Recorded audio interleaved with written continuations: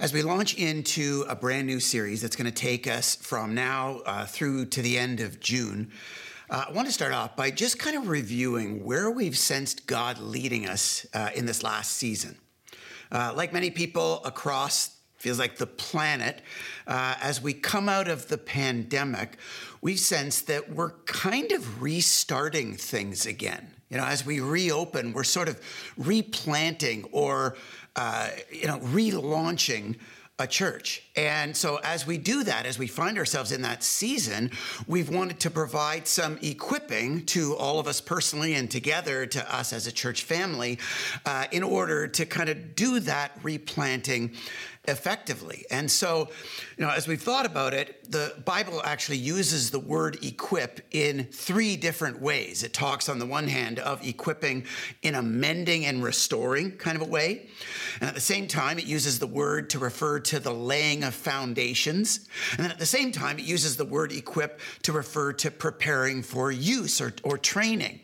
And so that should give you a bit of a picture of why we've gone through these moves in these last number of series. Before Easter, we spent a month in this aftermath series, allowing Jesus to do some mending and restoring through the trauma and grief and loss and division and weariness and exhaustion that we've all felt through the pandemic. And if you could use a little bit more mending and restoring, I'd encourage you to go back and re-experience those services again on our online platform.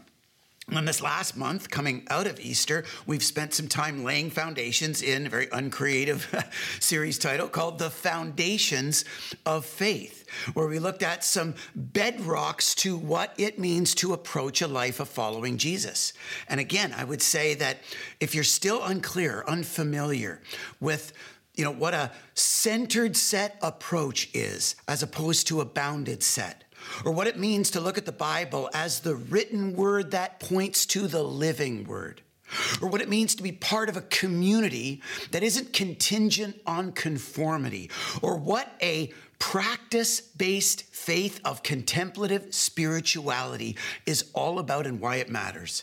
I'd encourage you to take in those services again so that you can have those foundations of faith kind of laid in you.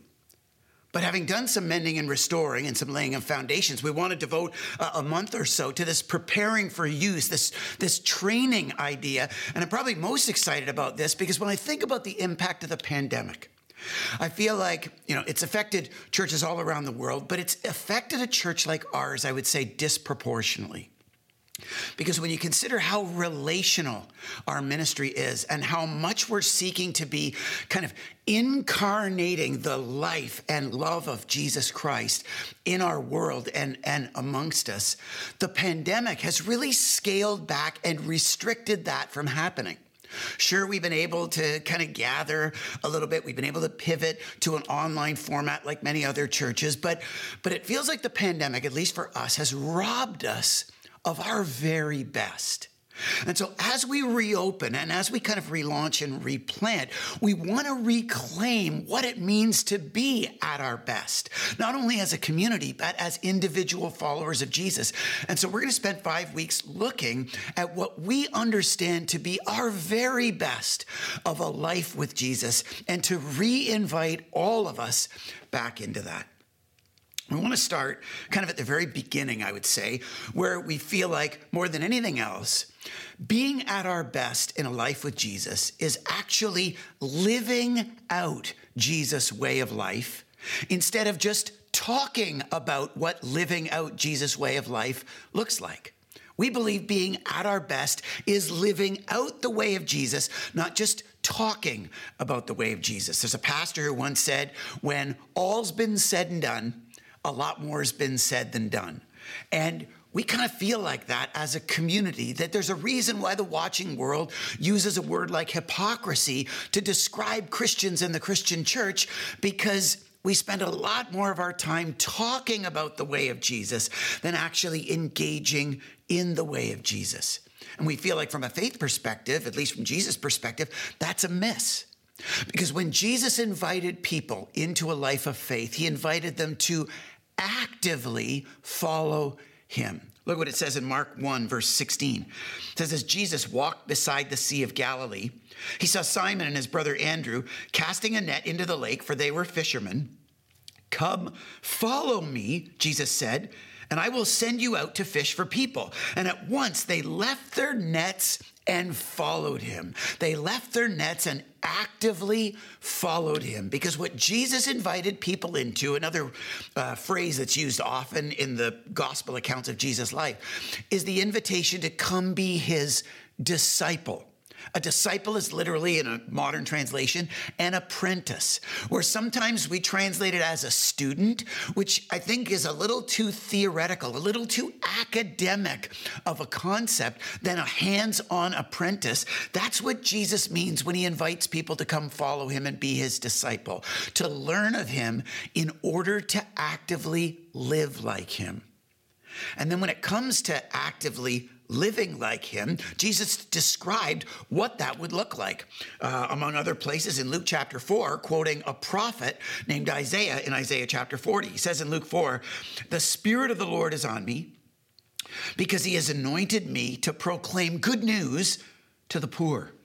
He sent me to proclaim freedom for the prisoners and recovery of sight for the blind, to set the oppressed free, and to proclaim the year of the Lord's favor. See, Jesus understood that his way of life was an others-oriented, self-sacrificing, privilege-relinquishing way of life for those of less privilege. Jesus understood that his way of life was going to center around people that society had pushed to the fringes. And by orienting himself around people on the margins, he was going to be for a certain kind of person more than others. And so to follow Jesus, if you put those two ideas together, to truly follow Jesus is to actively engage in a way of life, but specifically to actively engage in a way of life that is for the kind of people that Jesus himself was most for, people who are on the margins or fringes of our society. We believe that that's what it means to be at our best in a life of faith in Jesus personally and together as a church family. But on top of that, we believe that the reason that that's at our best is because of the way that that way of life actually shapes our faith and our understanding of Jesus in the process. We feel like more than anything, that's what we've lost in the pandemic, kind of restricting us from experiencing that. You know, most of the time when the church and Christians sort of view spiritual growth, we gather in environments like this to kind of talk about what faith looks like. And then we'll group in little workshops or classes or courses or small groups to kind of process things further, to maybe discuss it in a more detailed way. And that gathering in groups tends to be the kind of two-step for how we understand spiritual growth. But a number of years ago, we were struck by this passage in one of the gospel accounts in the book of Luke, where we see the impact of that way of life on Jesus' first disciples. There's an episode in the middle of Luke chapter 8 where Jesus' followers are in a boat with him, and all of a sudden in the middle of the night, a storm emerges, and it freaks the disciples out. They get into a panic. They wake Jesus up, and kind of in a casual yawn, Jesus calms the storm miraculously. And then he goes back to sleep. And it says in Luke chapter 8, verse 25, in fear and amazement, the disciples asked each other, who is this? He commands even the winds and the water, and they obey him. That was their response to this miraculous activity of Jesus. Who is this man? And I'm sure you and I would have the same reaction if Jesus did that in our midst today. But what we need to appreciate is that by Luke chapter 8, these disciples had been Jesus' disciples for some time.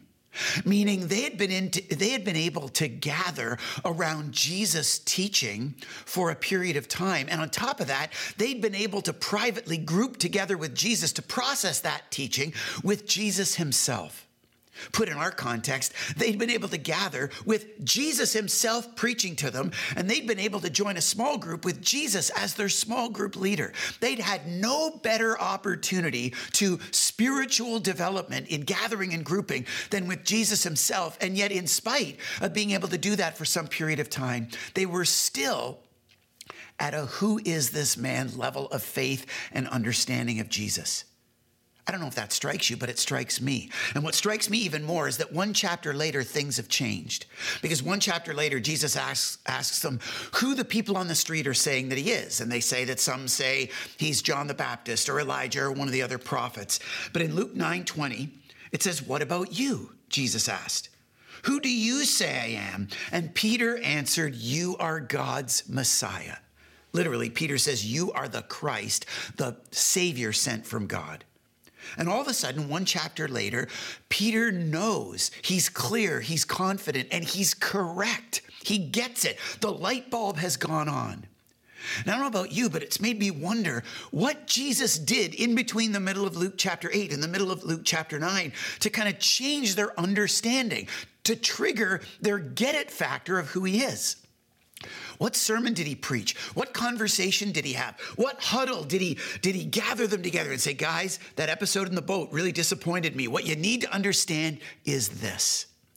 Well, what we see in between the middle of Luke 8 and the middle of Luke 9 is this episode in Luke 9, 1 and 2, where it says, when Jesus had called the 12 together, he had a stern conversation with them. No. It says, when Jesus had called the 12 together, he gave them power and authority to drive out all demons and to cure diseases, and he sent them out to proclaim the kingdom of God and heal the sick. He sent them out. For the very first time, Jesus shifted his developmental approach from just gathering them and grouping them to actually engaging them in his way of life and engaging them, like him, in being for those Jesus was most for. And I would argue that because he did, spiritual light bulbs went on like they never had before, and Jesus' original disciples were able to understand for the very first time who he really was. That, like we say around here, experience for them was the best teacher. Around here, we call that experiential learning or experiential discipleship, literally the learning by doing. It was Confucius who once said, I hear and I forget, I see and I remember, but I do and I understand. And we believe that doing is actually the best learning, not just because we see this in the life of Jesus' original disciples, but because since then, science tells us so. In fact, we've talked about in this environment before, a researcher named Edgar Dale, who did some research on learning retention rates based on different learning environments. And he developed this theory called Dale's cone. You can Google it if you want to study it further. But you can see on this chart that according to Dale's cone, when you simply hear something, you retain 10 to 20% of that, which admittedly is not good news for environments like this.